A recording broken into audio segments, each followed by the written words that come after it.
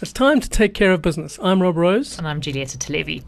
Today, as investors make do with a scanty 11-page summary of PwC's 14-month investigation into Steinhoff's accounting irregularities, which is a quaint euphemism if ever there was one, we thought we'd speak to the two analysts who refused to buy Marcus Jooster's fables right from the beginning, Craig Butters and Andrew Cuff. Craig Butters is now with Prudential, but formerly ran a hedge fund for Brait, where he met former Steinhoff chair Christo Wiese in 2009 to warn him away from what he thought could be a Ponzi scheme. Andrew Cuff, meanwhile, was the head of research at JP Morgan, where in 2007 a young analyst called Sean Holmes compiled his own report that, as Rob has written in his book Steinheist, methodically deconstructed Steinhoff's flaky business model. Andrew, thanks very much for coming into our studios today. Pleasure. Andrew, you were head of research at JP Morgan, like we said, when Sean Holmes published his report, which said, I think it was 2007, which said, we are concerned about the quality of Steinhoff's earnings, especially given its poor financial disclosure and lack of transparency. It talked of a pattern of aggressive accounting. And now, in the very last couple of days, we've had this PwC summary, scant 11 pages though it is, which talked about the aggressive accounting to the tune of 106 billion rand or 6.4 billion euros. It's nice to be right about this, isn't it? Yes, but about 10 years too early. Yeah, well, I suppose it's better. Timing in life is everything, right? Exactly. But in this case, I mean, you've read PwC's summary over the last weekend. Sure. What were your thoughts about it and what it essentially didn't contain and did contain? Firstly, I think it does indicate the scope or the size of the fraud. It's huge. I mean, it's massive.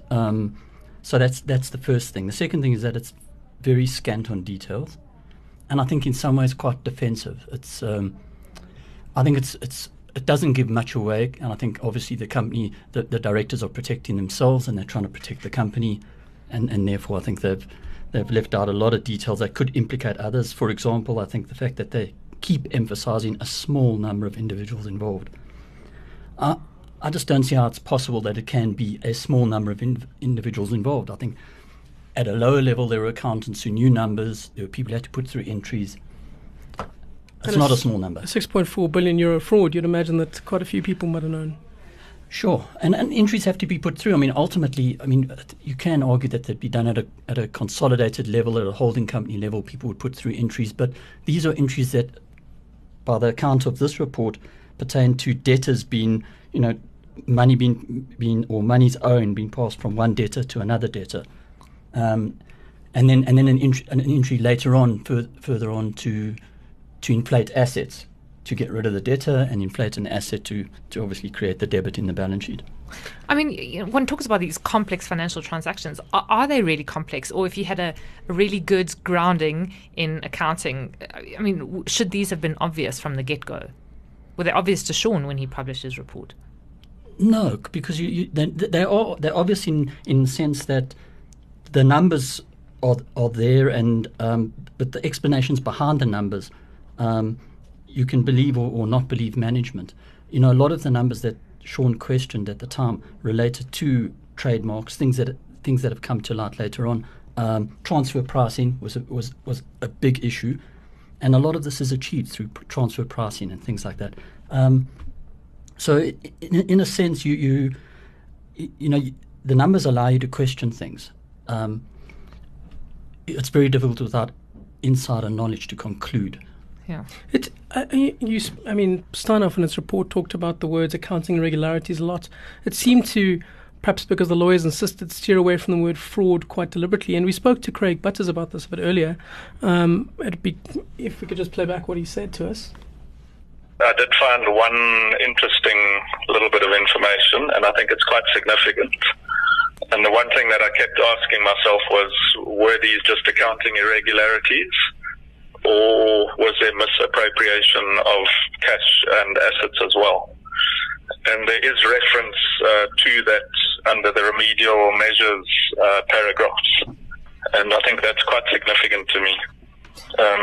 But kept on going on about the accounting irregularities and non-compliance with laws and regulations. And clearly that is important, and in my own opinion, accounting irregularities is fraud. But immediately after that, they use the word misappropriations, and I think that's quite significant to me, as I've mentioned. Is misappropriation not just a lawyer's word for theft? how I would interpret it, yes. And it's a wide term, but I think we can assume from that, and this is my assumption, is that assets or money has disappeared. And a lot of it is with these third-party accounts receivables, which eventually ended up disappearing through other set-offs and other transactions. Something that I did allude to in 2009 as well. So, Andrew, I mean, your thoughts on that? I mean, is accounting irregularities, it does seem to me that it would be fraud. Is it the same? Yeah, I think it's a euphemism for it. I mean, and ultimately, I think the end result is the same: is that shareholders get cheated. I mean, often in these larger and listed entities, management is rewarded on the basis of a combination of earnings, share price. All those things are supported by accounts that are manipulated. They get rewarded, shareholders get punished. I mean, it's a taking from some to give it's to a others. non-virtuous circle. Exactly. An interesting question for me is what's left in the Steinhoff share price for shareholders. Is there anything there? I mean, this is. Do you think there is? Well, I think on the positive side, and this may have been why the share price went up, is they state very clearly in this note that if they had need to write down the asset values or the balance sheet that they disclosed for the 31st of March 2017, that they would tell shareholders. It indicates to me a level of confidence on their part that they won't have further write-downs. So that's a positive. And the negative is that it's a very, very ugly balance sheet. This has got to be the worst-looking balance sheet. Since Petro SA. Since Petro SA. It's not a pretty sight. I mean, it's... You ought to know something I don't to bet on this company. In my view, I think this has been kept alive by creditors, by debt holders who kind of trying to maximise their position. Which seems reasonable enough, I suppose, in the current circumstance. I was going to ask Andrew about that report, the Sean Holmes report. Yeah. After that came out, there was a lot of flack. You and I have spoken about it that JP Morgan got. From Steinhoff and from Marcus Jooste. Could you perhaps just elaborate on this and tell us what happened? Yes. Okay. So Sean had written a report and he had done a lot of work and gone to a lot of trouble, and I mean, perhaps more trouble than usual, because we knew we had a thesis actually going into it, and as he went along, it seemed that thesis was proving correct, and he had gone so far as to try get hold of financial statements of its foreign entities, find out who the auditors were. And he picked up a whole lot of anomalies.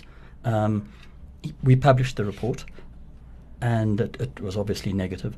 And Marcus then got hold of JP Morgan and wanted us to change the report, I guess. And he believed we didn't understand the company. And I had a series of meetings with him, and then later on one with Len Konar. And the theme was the same. Marcus would rattle on about the company, its history, and give a sales talk.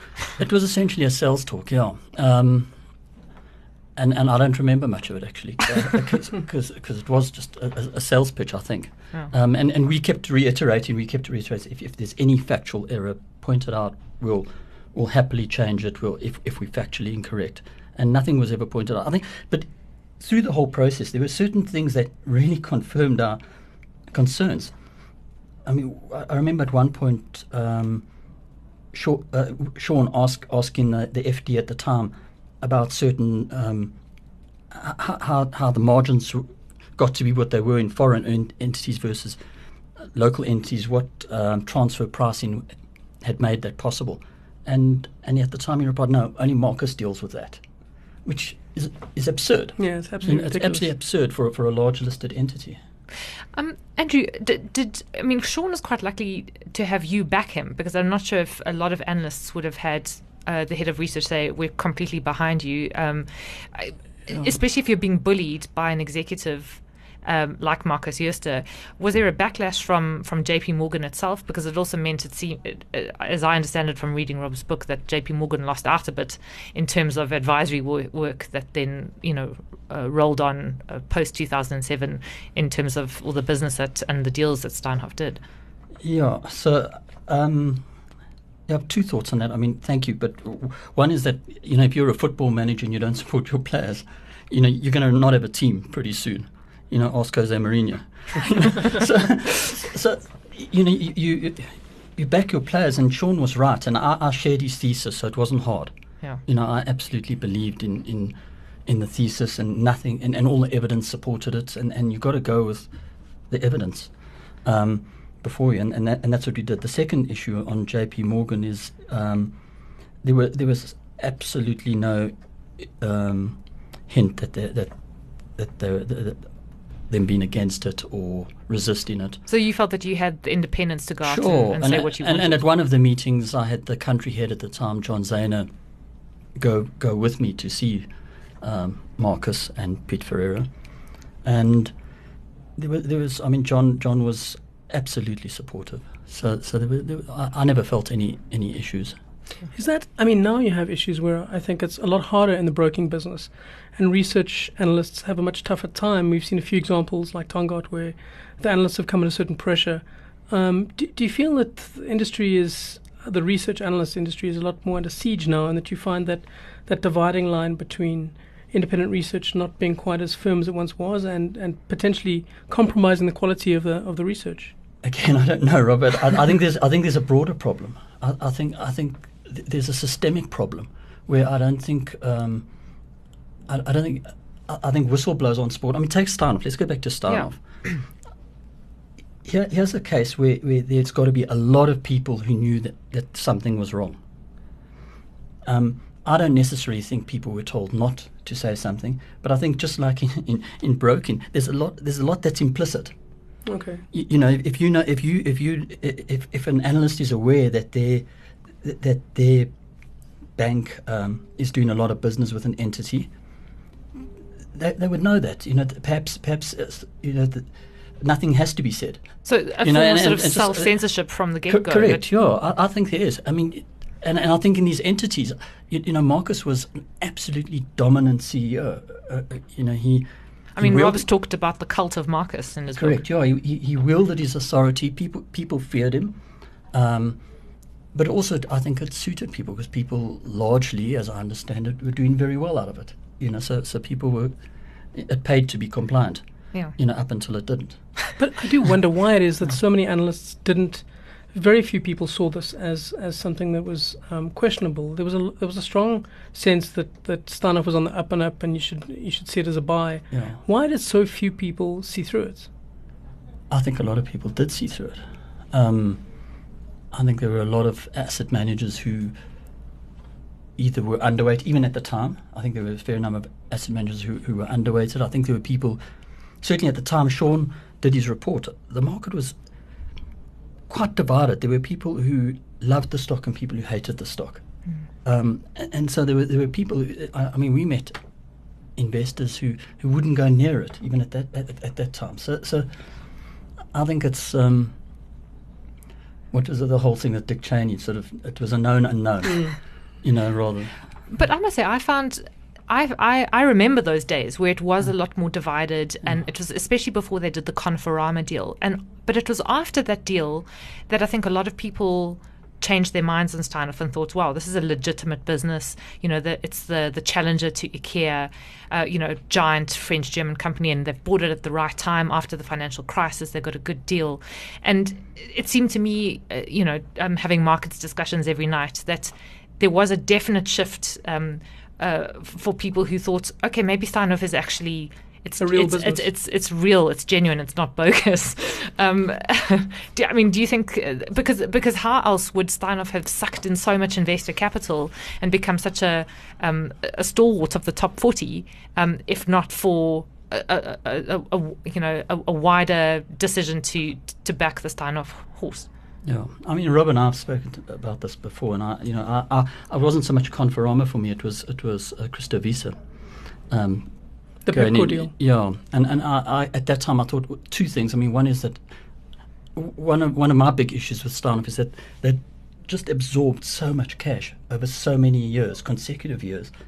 This was like a cash absorption machine, not a cash generation It's sort of machine. like a mini Eskom. Yeah, I mean, it was unbelievable how much cash and suddenly they had a business that was clearly cash generative, that it was now part of the stable. So that we thought, well, actually, maybe this could look interesting. Then Chris had supposedly done his due diligence, and he had gone in, and I think I mentioned to you at the time, my analogy was, these are the mafia guys who'd kind of bought enough dry cleaners to suddenly be a dry cleaner business, and Nobody has to die here now. exactly.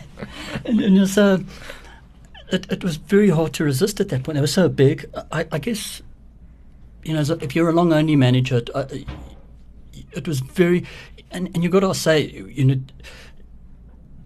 when I look at stuff, I never have 100% certainty. There's always a decent probability that you're wrong. Yeah. And if you're a long-only investor managing other people's money, was it right to take the risks to not hold any Steinhoff? I mean, that's Because given also how large it was. And you'd look bad because everyone else is doing well out of Steinhoff, and then by comparison, you it's start a looking a combination. bit poorly. Perhaps you feel you are doing comparative analysis, but for me it would be a risk thing. Is saying, well, if I'm wrong, it's a huge benchmark risk to take. I mean, it's very aggressive not to hold any Steinhoff. I mean, well done to anyone who didn't. So you've been an analyst since '96. You were at JP Morgan, then Concilium, and I mean, where does Steinhoff rate in terms of the big investment disasters in this country? What is the kind of the global context of Steinhoff? How should we think about it?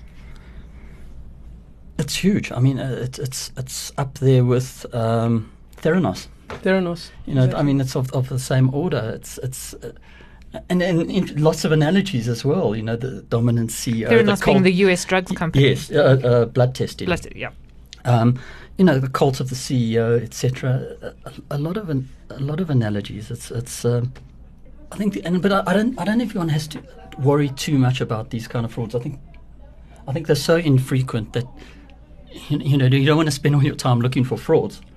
And it's very seldom they happen with big companies. I think they're more likely to happen with smaller companies, which for me brings into another issue, which is the systemic problem, which is that CEOs now in many of these listed and sometimes large listed entities get to behave like owners. Is that you have a massive agency problem where directors are almost employed to a large extent by the CEO. They're identified by the executive members. They're on the board. They're co-opted, and they get to behave like owners.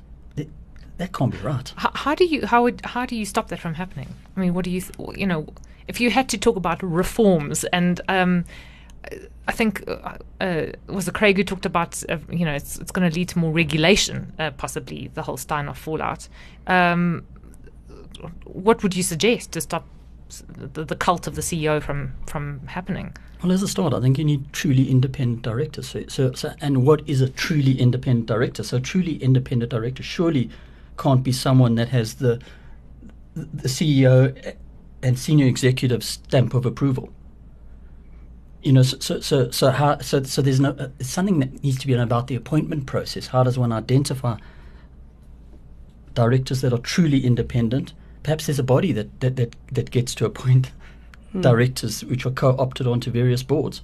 Like a supervisory board. Exactly. Although Steinhoff has had a supervisory board. Actually, was that example. Bad example to use.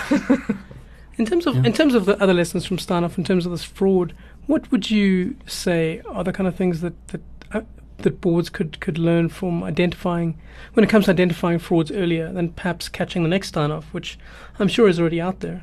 It's very hard to say in the case of Steinhoff because I'm not sure what information the board had available to them. But some of it but just post the thing unraveling, I mean, some of the information that was coming out seems incredible. I mean, for instance, they appointed a company who was supposedly putting together a system so that they knew how much cash they had in different entities around the world. Bizarre. I mean, that should exist on a day-to-day basis for any well-managed company. Why was the board not aware of that? I mean, surely the questions should have been asked about how you put information together, where does the information come from, and then even from the outside, I think there's certain signs that there are issues. I mean, it gets to a point where the balance sheet deteriorates to such a point that it's a problem. I mean, this should be evident to the board before it's evident to outsiders. And the other companies, I mean, I think Aspen's an example of this. I think Currah's balance sheet is not pretty. I think it's a very ugly balance sheet as well. I mean, these are issues which are evident and should be even more obvious to the board with more information available. Andrew, before we went on air, you were talking about a system to pass through accounts. I mean, is there a way for, and not just an analyst, but for a retail investor to apply a more rigorous, to look at a set of company financials in a much more rigorous way and say, okay, I can come to my own conclusions about the health of this company? Yes, I think not to the same extent as a professional investor, just because the data available to professional investors and the time that is spent applying themselves. But you know, there's certain things that I think are easily gettable that provide science. So, for instance, cash flow generation. It's not that a company needs to generate positive net cash flow every year, because sometimes they acquire stuff which is actually healthy for the long-term viability or growth of the company. But if a company consistently absorbs cash, it's a problem. You know, they're either going to have to raise capital or raise debt, and so you end up, quite simply, if you end up with a company that's not cash generative with huge levels of debt, you've got a problem. There are other telltale signs. I mean, for instance, the ratio of non-operating assets to total assets. So by that I mean, and this is evident in the Steinhoff case, you know, the ratio of goodwill, trademarks, all these things which are generally fluffy. You know, you get when you acquire something and perhaps overpay. But that over time has proved a very good indicator of future underperformance. You know, once that ratio goes beyond a certain point, and that's also immediately evident on the balance sheet. I mean, this companies that have a lot of goodwill, a lot of trademarks, a lot of potentially non-income producing assets. Just lastly, what I was going to ask is, in terms of this, I mean, JP Morgan was, and certainly Craig Butters was, one of the first few whistleblowers when it came to Steinhoff, in terms of everything not being quite as kosher as Marcus would make it out to be. Do we change the financial system in a way that would pay greater heed towards what the skeptics, what the whistleblowers say about a company? I mean, how would you do that? Is that even possible? I don't know. You run the risk of kind of predicting what 10 of the last declines or something. You know, that didn't happen. I really don't know, Rob. I don't think it has to happen from an outside analyst point of view. I think we got good information. I think we got enough information to make decisions which may be right or may be wrong. But I think we get enough information. We get all the information that I think we can have as outsiders generally. I mean, this management can lie to us and does, I think, on occasion. I think the real issue is internally, what companies are doing, how boards are appointed, diversity within boards. I mean, if you look at that board of Steinhoff, I mean, it wasn't a very diverse board. You know, a lot of old white guys. Old white chartered accountants. Yeah. I mean, and there's other boards like that in South Africa, and so I think improving diversity of the boards, definitely finding a mechanism to appoint truly independent directors would be helpful. I mean, from an accounting point of view, you know, there's lots of scope for companies to choose more or less aggressive accounting policies, and that's always going to be the case. Yeah. A couple of executives I've spoken to whose share prices have been under pressure sort of lament the post-Steinhoff world and say it's as if investors don't believe anything we say, and they're looking for the next Steinhoff, they're looking for the next big lie. Which does sound a sort of a bit of a lament on the executives' part if their share prices are under pressure. But do you think there is a justified worry there that nothing will ever be the same post Steinhoff, that people swing to I suppose the other side of the pendulum, that they take nothing for granted? They look at a set of accounts and think, I'm not sure if I can believe any of this. Do you think that's a danger, or just actually makes us all sharpen our wits a little bit more when it comes to going through a company's financials? No, I think it's all cyclical. I think in a few years we'll all forget about this, and at some point we'll have a bull market, and we'll all get gung ho about it again. Building up the next time. Yeah, and we'll build it, and then something will hit us. And I think that's this. I think it's a function also of where the South African market is. I mean, people are probably more pessimistic than they have been for a long time. Mostly in the dark, thanks to Eskom. Yes, yeah. People can't read financial statements at this point. And on that note, maybe before our power gets switched off, Andrew, thanks very much for joining us in the studio today. Pleasure.